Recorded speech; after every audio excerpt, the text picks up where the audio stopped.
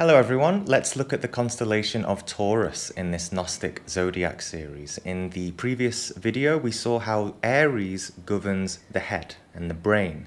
And now we go down the human body to the throat chakra, which is also connected to the ears and the thyroid gland and also clairaudience. So this time in Taurus is about connecting to our senses and our personal expression and enjoyment in this material world.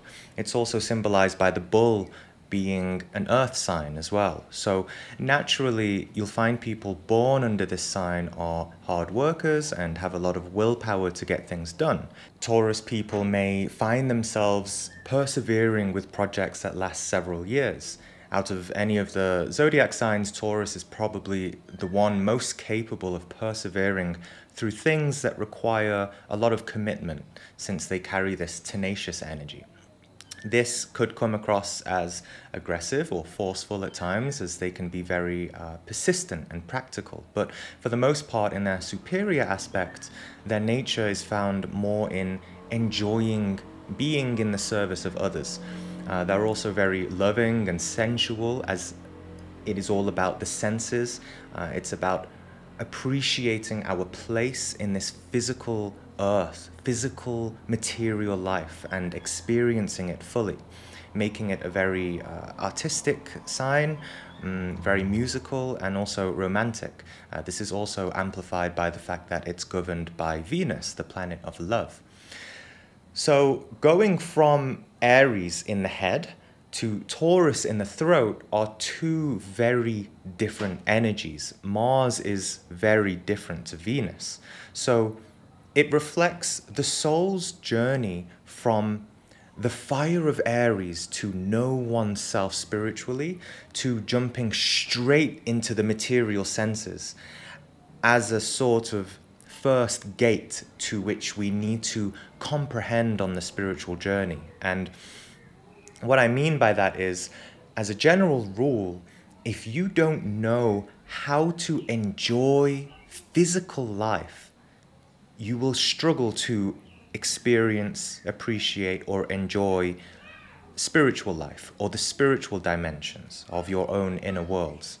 So access to the fourth or fifth dimensions of nature or higher is all preceded by knowing how to live in the third dimension. That's the first rule, sort of, to begin awakening to reality. Now, most people would consider themselves to be living in the physical dimension, since they have a physical body and have physical senses. But in our consciousness, it's just not true for the most part that we live in the physical world. We don't, not spiritually, not psychologically. Instead, most of us are living in the sub-dimensions of nature, which is below the physical dimension. In other words, we live in our subconsciousness, unconsciousness, darkness, ego, etc. And this is really most of our consciousness. Almost 100% of the time we live in this subconscious, subjective state. And this is why hell is symbolized as below the earth, because we don't really live from moment to moment appreciating the gift and majesty of life. So as Aries in the head, we say, I would like to know, right? I would like to know the mysteries of the universe and myself, right? But we can't begin to really know ourselves until we learn to enjoy the gift of physical material life. That doesn't mean to become like a party animal or adrenaline junkie, but it means to live and appreciate life from moment to moment as it is, and not what we think or feel it to be with our thousands of layers of subconscious, subjective, mental, and emotional projections, but to know how to vibrate vibrantly with the rhythms and reality of physical nature, which is only accessed now, right, in this physical reality. not in fears, worries, anxieties, spiritual beliefs, thoughts, fantasies. All these things are not reality. It's just trash of consciousness, really. Illusion, Maya. And you can understand this dilemma of not appreciating life when you look at most people in the world today, most of us, and how we don't really feel at home wherever we are, and everyone's always looking for, the next best thing that will make them content, happy, fulfilled, looking to move to another country, looking for another job. The grass is always greener on the other side, right? And this relates to Taurus because Taurus is about finding our inner home. Our outer home too, of course, eventually, but fundamentally, everything must first happen from within. If we want to change our external life, change must first come from within. Otherwise, we keep experiencing the same thing, right? And so this is all also deepened by the fact that, Gnostically speaking, it's understood that all the forces that we have on this planet Earth originate from the constellation of Taurus, since Taurus is the home of Pleiades. And it's understood that our solar system is the 7th star which gravitates around Pleiades, around something like every 10,000 years. And that we are actually part of the Pleiades system, whether you want to understand it scientifically, spiritually, or esoterically. We belong to that group of stars. And thus, Taurus is everyone's home, so to speak, galactically. I'll leave links below if you're interested in reading about that further.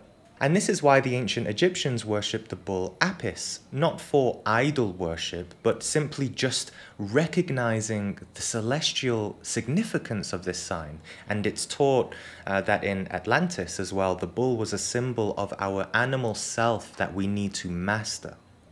So again, meaning to enter physical life in order to grow and expand as a being in creation.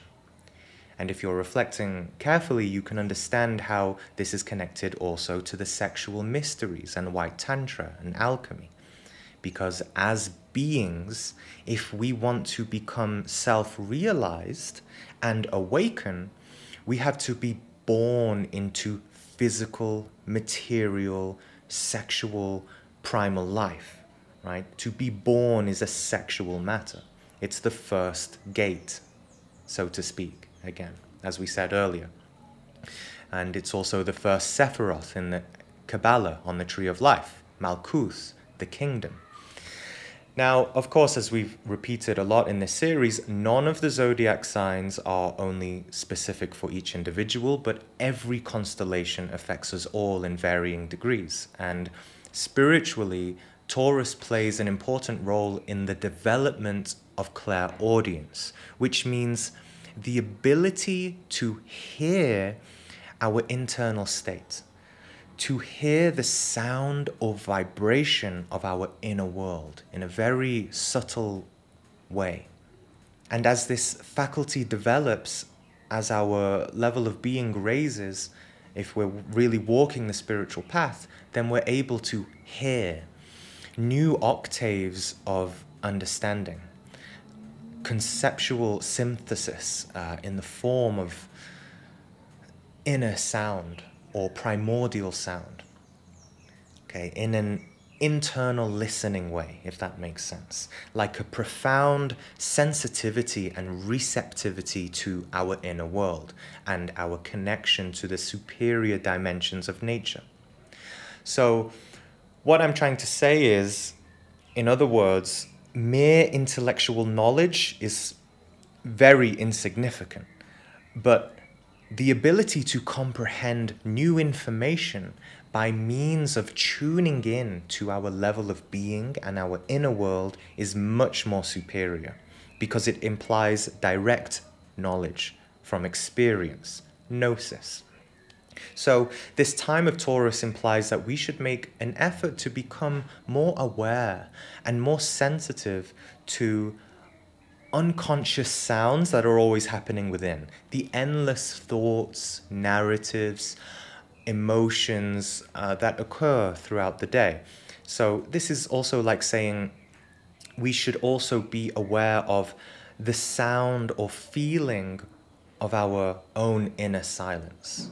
And what I mean by that is, a lot of people believe that meditation is about finding our inner silence. And while that's true, it's not a profound or deep way to understand the purpose of meditation. We can all easily, right now in this moment, observe silence within us. But what is much harder is to listen to the voice of our silence, right? Silence speaks too.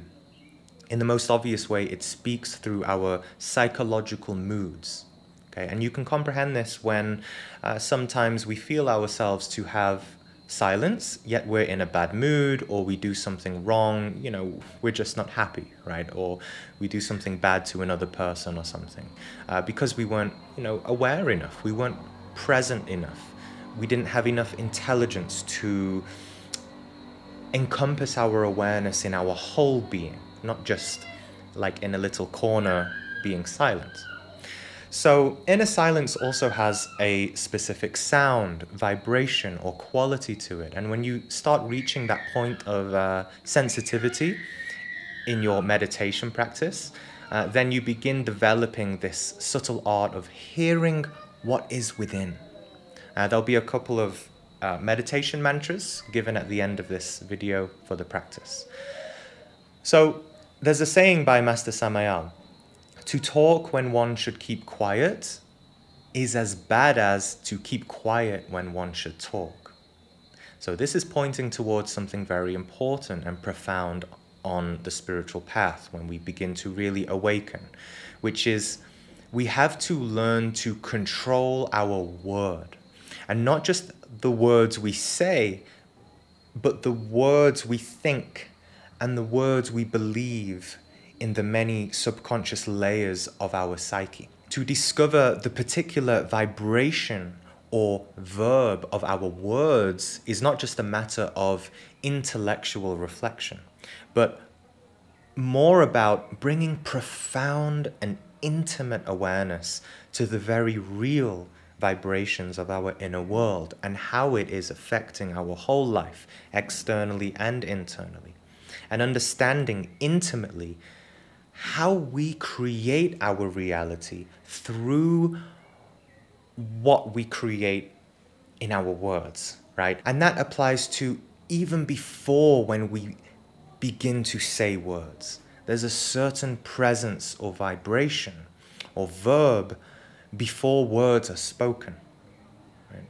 Before we cast spells, so to speak. So we're all always casting spells from within, creating our reality, creating our day-to-day experience. Nobody wants to believe this, though, because the I, the ego, doesn't want to admit when it has created a negative reality, and then its sense of self feels itself to be a victim.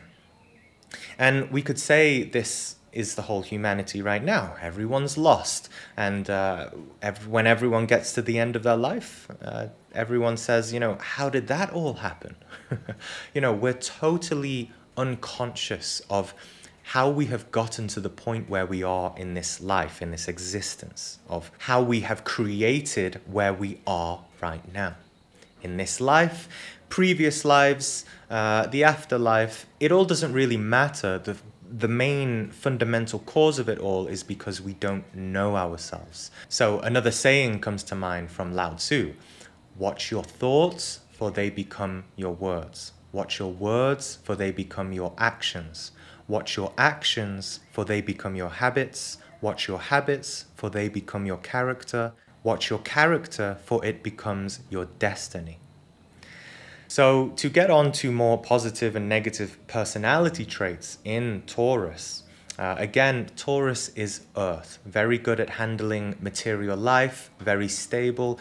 But of course, as with any negative sign of the earth element, there is a possibility of laziness and the temptation to be too comfortable. And since it's such a practical sign, this constant persevering energy, this hard-working energy can also lead to stubbornness. So Taurus can create a plan and execute it marvelously, which is excellent, but attachment to that plan and excess persistence creates rigidness and inflexibility. Like the bull is just running and there's no way to stop it. So it's good for Taurus people to stay detached and not identified with whatever plans they make or however great they are, not trying too hard to find themselves in it. And part of helping them with that would be finding a sense of being of service to others rather than always just making plans for themselves. So Taurus people usually have very positive, healthy, loving friendships and families. They have a predisposition for architecture, interior design, painting, nature, art, music, anything to do with home comforts, aesthetics, beauty, sensuality. And in its superior aspect, all of these traits are expressed wonderfully and balanced in a balanced Taurus. And in negative aspects, it may come in the form of being too attached to all of these sensual material pleasures, maybe such as food, sex, enjoying physical appearance too much as well. In other words, vanity. So Taurus people may find also an underlying subconscious sense of seeking comfort or security or luxury and pleasantness in their life activities, which they might not even realize. So in other words, rather than embracing more fire elements of developing courage to live through ordeals and discomforts, they may instead find ways to cover it all up with their great ability to connect with sensual pleasures. So I'd say it's a good idea for Taurus people to purposely get out of their comfort zones every now and then and make decisions they wouldn't usually make in order to see what comes up from within. For example, some Taurus people might have a very healthy instinct to live out in the peaceful countryside. But if they did this in the spirit of running away from discomfort, then this would be a negative obstacle in the way of them truly growing. And in that case, maybe it might be better for them to go live back in the busy city for a while to understand why they ran away and self-observe and see what egos in their psyche exactly are being provoked and why. So that's just one example, but the point is Taurus needs to learn how to be out of their comfort zone more often. And this can be understood more by looking at Taurus's opposite sign, which is Scorpio. And as we saw in that episode, Scorpio is to do with our raw sexual energy and the transformation of these deeper primal parts of our being.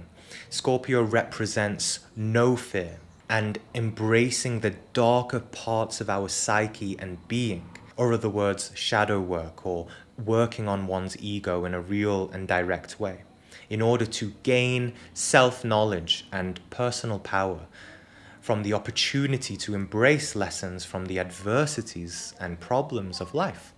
So Scorpio energy can teach Taurus, it can teach us that the superior way to live life, if we really want to grow and expand, is to embrace problems with courage, to walk with intention, to overcome problems fully, so that we can gain wisdom and know and transcend our weaknesses, which is not really possible if we chase comfort too much. You may want to see my video on the psychological gym of life for more on this. Okay, so the practice for this sign mainly consists of 2 different mantras for meditation, and I'll just simply read it out to you. In a comfortable chair, close your eyes in order for nothing of this vain and stubborn world to distract you. Empty the mind, cast out of the mind all kinds of thoughts, desires, worries, etc. Imagine that the light accumulated during Aries in your head moves with Taurus toward your creative larynx, the throat. Sing the mantra Aum. Open the mouth properly with A, imagining that the light descends from the head to the larynx. Then, while vocalizing the U, vividly imagine that the light floods the throat. The mouth must be rounded properly to sing U. The last letter is closing the lips, expelling or casting out the breath with force, as if eliminating the negative energy from the throat, like cleaning our word. This work is done singing the powerful mantra Aum 4 times, and which goes like this.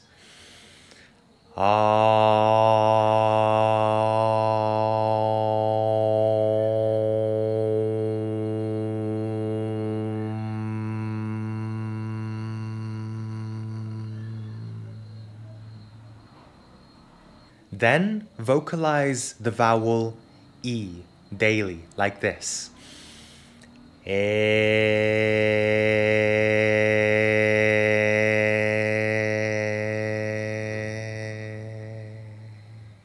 As in beg, for 1 hour. The vibratory sound of this vowel will awaken the power of the esoteric ear within us. The vowel E or E causes the thyroid gland, which is the center of the magical ear, the Vishuddha chakra, to vibrate. The vowel E also develops clairvoyance of the mental body within us. The vowel E makes the mental body vibrate and gives us conceptual synthesis and the power to penetrate into the intimate sense of words.